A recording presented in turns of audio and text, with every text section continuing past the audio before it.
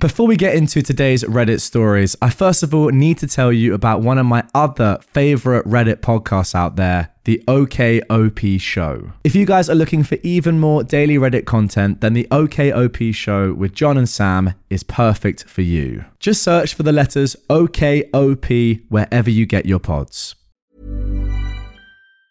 When you're ready to pop the question, the last thing you want to do is second-guess the ring. At BlueNile.com, you can design a one-of-a-kind ring with the ease and convenience of shopping online. Choose your diamond and setting. When you find the one, you'll get it delivered right to your door. Go to BlueNile.com and use promo code LISTEN to get $50 off your purchase of $500 or more. That's code LISTEN at BlueNile.com for $50 off your purchase. BlueNile.com, code LISTEN. Welcome to r/MaliciousCompliance, where this employee calls a manager, but not for her. Get your manager here so we can talk to you about your manners. Have fun looking for a new job then. My company takes safety very seriously, to the point we have safety briefings on the regular to keep us updated. Yesterday, we had a talk on compactor safety. One of our big rules is to never, ever, under any circumstances, climb into a compactor unless it's unhooked from any power sources. It sounds like common sense, right?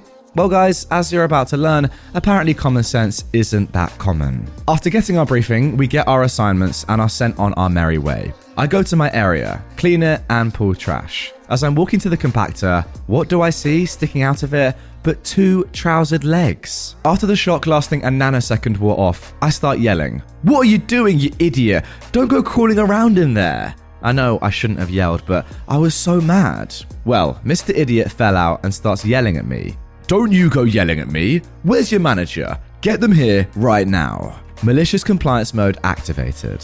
I put on my sweetest smile and say, "Of course, I'm so sorry. Let's get my manager here." Mr. Idiot smirks and is like, "Good girl." So I call my manager over and ask her to come over. Meanwhile, Mr. Idiot is smiling like the cat who got the cream. I'm fighting to keep from smiling. I know that my manager, Miss Heroin, takes safety as seriously as I do. I've seen her reduce full-grown men to tears over safety issues. Miss Heroin shows up and Mr. Idiot says, "You should train your workers to not yell." Miss Heroin turns to me. "And why were you yelling at him?" "Because I caught him climbing into the compactor and I got scared he'd be crushed." In a nanosecond, Mr. Idiot goes from looking like a contented cat to looking like a scolded dog. After a sound verbal thrashing, Miss Heroin calls Mr. Idiot's manager. Within 30 minutes, Mr. Idiot was clearing out his desk, still smelling of garbage. And there we go, a wonderful bit of malicious compliance. The fact that you clearly knew you were going to do this the entire time is brilliant. It's literally like, somebody call an ambulance, but not for me. Love it. Now for our next story of malicious compliance. Only do what is in my job title? Fine. Good luck paying employees. So, I work for a construction company as an inventory admin. My job is to basically schedule counts of our warehouse and input the numbers they give me for inventory. Then try to see what the problem is when the numbers on the last count and current count don't add up.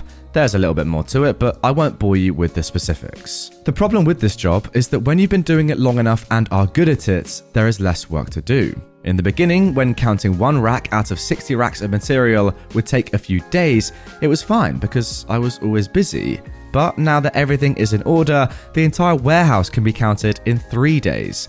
This leaves me bored for most of the time. So to fix this, I studied up on our cloud-based ERP service that we use for all internal and external transactions and have become sort of an expert on it. Every single aspect of this company uses this ERP service to do their job. Timesheets, HR, payroll, accounting, scheduling, management, manufacturing, ordering from vendors, delivering inventory, etc. It all runs through this ERP service. So it's very important that this service is up and running perfectly 24/7. I became so proficient in the service that our VP decided to cut ties with our consultants of the ERP because I could do what they did, but better, quicker, and much cheaper. For reference, we were paying these consultants $5,000 a month just to be on standby if we needed them for some sort of problem that could arise from using this ERP. And we had to dish out more money to fix those problems depending on how many hours of their time was spent to fix said problems. Not sure on their exact rate, but it was something like $200 an hour, and they took weeks to fix anything. while I could fix the problem in time for my daily afternoon poop break. I never got an official job title or raise of any kind for being an expert on this service. The company just saw me being able to do it and let me fix things that happened, so they no longer needed the outside help. I wasn't too upset because it gave me something to do, so I was glad to help the company save money, even if none of that money fell my way. Let's skip ahead a few months now. We now have a new warehouse manager, and someone in the warehouse screws something up in inventory by sending a bunch of materials to the wrong job with no records of it being shipped. We're talking a $500,000 screw up here. In the same day, our ERP had an update that caused a bunch of bugs with our accounting departments. So, I decided to work on the ERP problem first because the warehouse F-up is more of a delay screw-up and not actually stopping anybody from doing their job at the moment, while this accounting problem means our bills are not able to be paid. You can guess what kind of issues we will have if bills are not paid. The ERP bug turns out to be quite big and numerous, so it ends up taking me a couple of days to figure out, but I fixed it before any bills are actually due and decided to take lunch a little early to celebrate a victory. Crisis averted. The new warehouse manager storms into my office after I get back from lunch and is livid. Apparently, the bosses were putting the blame on him for the warehouse screw-up, and considering he is the one who oversees shipments and personnel in the warehouse, the blame is rightfully placed. He starts laying into me, asking why I've not fixed the problem yet, yelling and screaming like a child. I tried explaining that I was fixing an ERP issue and have not had time to look at the warehouse problem yet. He gets even more angry and notes that it's funny how I have time to take early lunches but not actually do my job. That started to annoy me, but I held my tongue and kept calm about the situation. He then ordered me to only do what is in my job title and to leave the ERP BS to the people competent enough to handle it, as he put it. Since this guy was technically my supervisor, I had no choice but to obey. I asked him to send me that in writing, and he snarks and storms back into his office. 5 minutes later, I get an email stating that under no circumstances am I to work on anything related to ERP unless it involves inventory. Cue malicious compliance. I do nothing but inventory from that point forward, knowing dang well that we would be essentially coasting until we hit a problem that I would refuse to fix. Sure enough, not even a week later, I get an email from HR that some sort of bug in the ERP system was preventing them from accessing payroll to pay employees this week. I reply with an apology that I am no longer able to work on ERP bugs due to the supervisor and to refer to the ERP system help guide for further assistance. I knew the help guide was not going to help her in the slightest, but it was no longer my problem, so I wasn't going to deal with it. Skip a few days later to Friday. I checked my bank account in the morning before getting to work and laughed because there was no money deposited. That problem never got fixed. I hurry up and get to work, excited to see the chaos unfold, and what I was expecting was an understatement. When I show up to work, I see the entire warehouse staff of 50 people walking out the front door. I stop one and ask why they're leaving, and they replied with, "I didn't get paid today, so I'm not coming back until I do." I go into the office and see the warehouse manager in a panic. He has jobs that need material and nobody to load it onto trucks or deliver. I ask him if he needs help with anything, and he just screams at me to leave his office because he's getting phone calls out of his butt from superintendents of jobs asking why our material has not arrived yet. I pass by HR on the way to my office and see a bunch of the bosses huddled up over her computer with her, with angry and confused expressions on their face, I guess trying to figure out the problem. I felt bad for her because it really was something out of her control, but I knew she would ultimately be okay, because she'd been there for so long that they would never fire her. When I get to my office, I see the VP waiting for me there. He has a very annoyed expression on his face. When we get inside, he demands to know why I did not fix the problem in HR when she emailed me about it. I replied that I'm no longer allowed to work on ERP problems as it isn't in my job title. He has the most shocked look on his face, and he asked why all of a sudden I had a change of heart. I show him the email from the warehouse manager and I could see the dots connect in his head. He immediately storms out and I see him heading straight to the warehouse manager's office. They were in there for a few hours, but eventually he comes back to my office. He seems calmer now, and he asked me politely if I can fix the problem in HR and if I can resume fixing the ERP if needed. At this point, I liked the relief of responsibility, and I told him that I'd only do it if he put it officially in my job title along with a raise. His calmness then turned to anger again, and he says, "I cannot believe you," as he storms out and returns to his office. A few hours later, he sends out a mass email that he's hired the old ERP consultants to fix the problem, and that next week, everyone would be paid for the money they are owed, along with the money they earned if they return to work.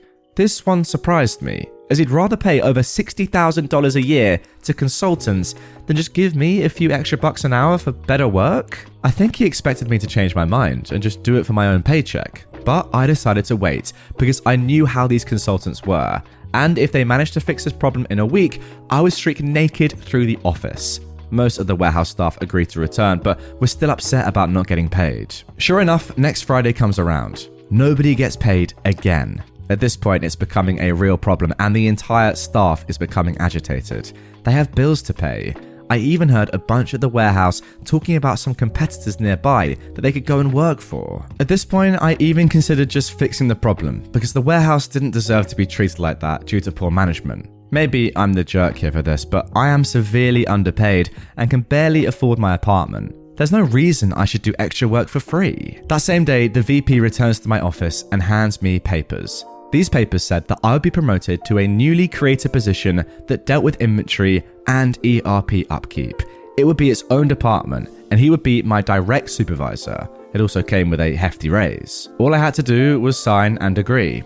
I looked up at him after reading the paper, and he had the saddest look on his face. "Please, just sign it." The consultants said it would take them weeks to get around to fixing it due to the high volume of clients they've taken on, and we cannot keep skipping paychecks. I happily signed it and immediately got to work on the HR issue. I managed to even fix it that same day.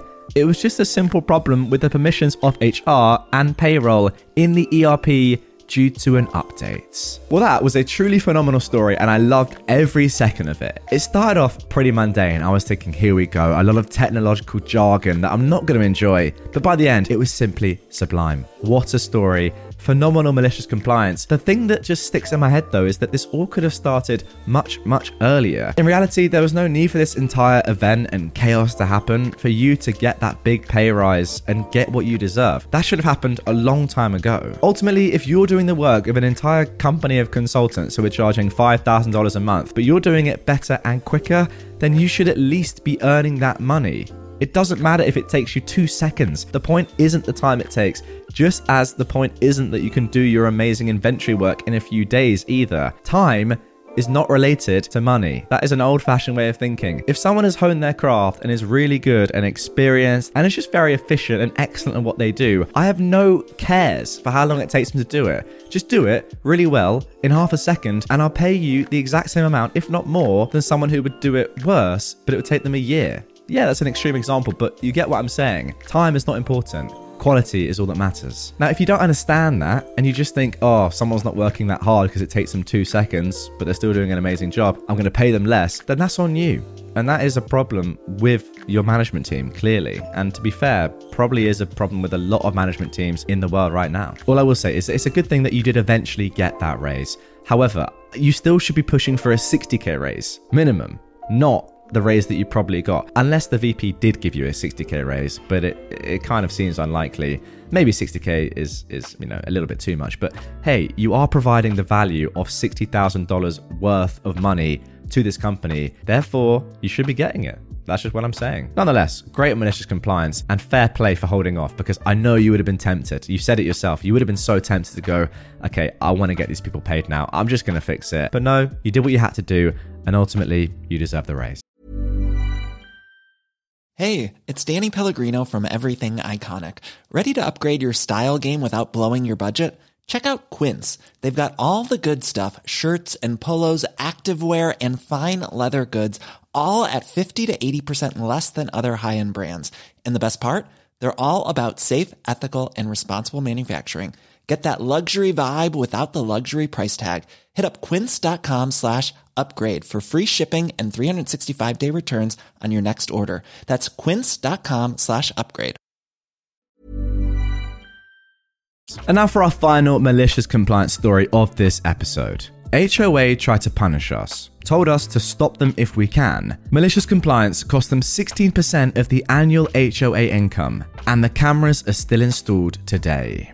This happened several years ago and is a multi-year long story. I'll keep it as succinct as possible. We installed cameras in front of our home that were looking at our vehicles. Part of the camera angles did overlook parts of two neighbours' properties, one backyard and one side yard. The cameras were battery operated and had a function where you could grey out areas that you didn't want to film. When motion occurred in the grayed out areas, the cameras would not be activated to film. The neighbours' entire properties and several bushes on our property were grayed out. We did this when installing them. One of the neighbours was a friend and had no issues with this whatsoever. We showed her the camera angle and she said she didn't really care whether or not we grayed out that area. We still left it grayed out over battery life concerns. The other neighbour's name was Karen. Not really, but we all know why I chose that name. Now, Karen was on the HOA board, and as you can imagine, we didn't get along with Karen or the HOA board. We told her about the camera and showed her the grayed out areas at the same time we told our friendly neighbour about it. It was simply an FYI conversation. We're not on friendly terms. Not an asking permission conversation. But she told us to take the cameras down immediately or we would regret it. About a week after we hung the camera up, we got a notice from our HOA that we were violating the bylaws. The bylaw in question, a nuisance to your neighbours bylaw. There wasn't a specific bylaw preventing placement of cameras, so this is all they could find to try and punish us. We responded with a letter detailing how we were not violating any bylaws or laws in general and asked them to cease and desist. We all know how these stories go though. They did not cease and they did not desist. Their first response? The HOA has the right to enforce these bylaws. Try to stop us if you think you can. These types of responses were, unfortunately, quite common from this board. We entered this battle with one goal in mind, to cost them as much money and time as possible. The HOA hired a lawyer specifically to fight us. To my knowledge, this has not happened to any other residents. In the following 4 months, we ended up costing the HOA over $4,000 in lawyers' fees fighting this battle. For reference, the entire HOA income was roughly $25,000 per year. When it came time for our official HOA hearing over the matter, we had successfully postponed it, thanks to an attorney friend, 3 separate times. There were over 100 back and forth emails with the HOA attorney and ourselves. Each one of those emails was a 15-minute expense for the HOA. And I was happy to follow up a follow-up question with another follow-up question if it meant the HOA attorney was going to keep billing them. Did I say follow up enough times? We didn't actually want to take this battle to court, so we ended up removing the cameras the day of the hearing to prevent being fined, even if the fine wouldn't hold up in court. The HOA decided in the hearing that we were guilty, surprise, surprise, of violating the bylaw. They couldn't fine us, as the bylaws don't allow a fine until after a hearing has been held, and the cameras were already removed. In the end, the punishment was a sternly written piece of paper on the attorney's letterhead, delivered via certified mail, that stated that we were not allowed to place a camera on our home that had the potential to invade a neighbour's privacy. Keep in mind, the letter specifically stated the camera could not be placed on our home. We left the cameras off of the home for about 4 months, until the annual HOA meeting. You should have seen the look on the HOA board's faces when I asked them to explain the $4,000 line item for attorney's fees that simply stated, title searches, attorney fees. The board actually tried to hide the fact that they spent $4,000 trying to fight us over a couple of cameras by putting the fees in as title searches. Needless to say, that meeting did not go well for them. About half of them lost their positions on the board. The other half, including Karen, unfortunately, remained on the board. About a week after the annual meeting, we installed new cameras, facing the same direction as the prior cameras. Only this time, we installed a post in the ground and mounted the cameras to that post. The admonishment we received after the hearing specifically stated that we were not allowed to install cameras on our home and said nothing about putting them on a post. They did send a letter to try to tell us to remove the cameras, but a sternly worded response indicating that we were prepared to fight them actually worked this time around. I guess they didn't want to spend another $4,000 fighting us. We didn't receive any follow-up responses, and the cameras on the post are still installed to this day, over 2 years and running strong. You see, whether it be on malicious compliance like this, or entitled parents, pro-revenge, literally any other subreddit on the internet, I've never actually read a story about an HOA that's ever painted it in any sort of positive light, ever. So guys, I guess I'm asking you right now, if you are part of an HOA or your house has an HOA board or whatever, I don't even know how they work, to be honest. I think my grandparents live on a street where there's an HOA. I don't really know. And I don't know if it's a good thing or not. Pretty much. If there's anything positive about an HOA that you know, drop it in the comments down below if you're watching on YouTube. Because so far, over the 4 years I've been doing this, I've not seen one positive thing. Does it exist? I don't know. What is the benefit of them? What even are they? Why are we here? These are all very pertinent questions. But again, with this one, like, what are they doing? Really? A camera on one tiny bit of your property that has literally been grayed out and your neighbor has shown you this? Why do you care? What sort of life are you leading to which you would actually care about this? If anything, it's a good thing, right? What if something was to happen to your house, you were being robbed, and the thief happened to go on just that one little part of your property that was in the camera view of your neighbor's cameras? You'd be thanking your lucky stars, let me tell you. Then you'd catch them and you'd get your stuff back, and it would be a hallelujah moment, and you'd say, thank you, I'm forever grateful, neighbors, for having that wonderful camera. But no, instead you want to spend $4,000 for no reason at all. Why? I just don't really get it. Anyway, guys, that is going to do it for this episode of r/MaliciousCompliance. Really hope you enjoyed it. A subreddit that I don't cover enough, and you guys love it, so maybe I should do more posts from it. If you do want to see more right away, though, I've left another extended episode of Malicious Compliance. I fooled you. It's actually over here. Crazy, I know. Crazy. Go and click it. It's also linked down in the description if you want to listen on a audio-only format. And I'll see you guys all tomorrow with a brand new one. Planning for your next trip? Elevate your travel style with Quince. Quince has all the jet-setting essentials you'll want for your next getaway, like European linen, premium luggage options, buttery soft Italian leather bags, and so much more. And is all priced at 50 to 80% less than similar brands. Plus, Quince only works with factories that use safe and ethical manufacturing practices.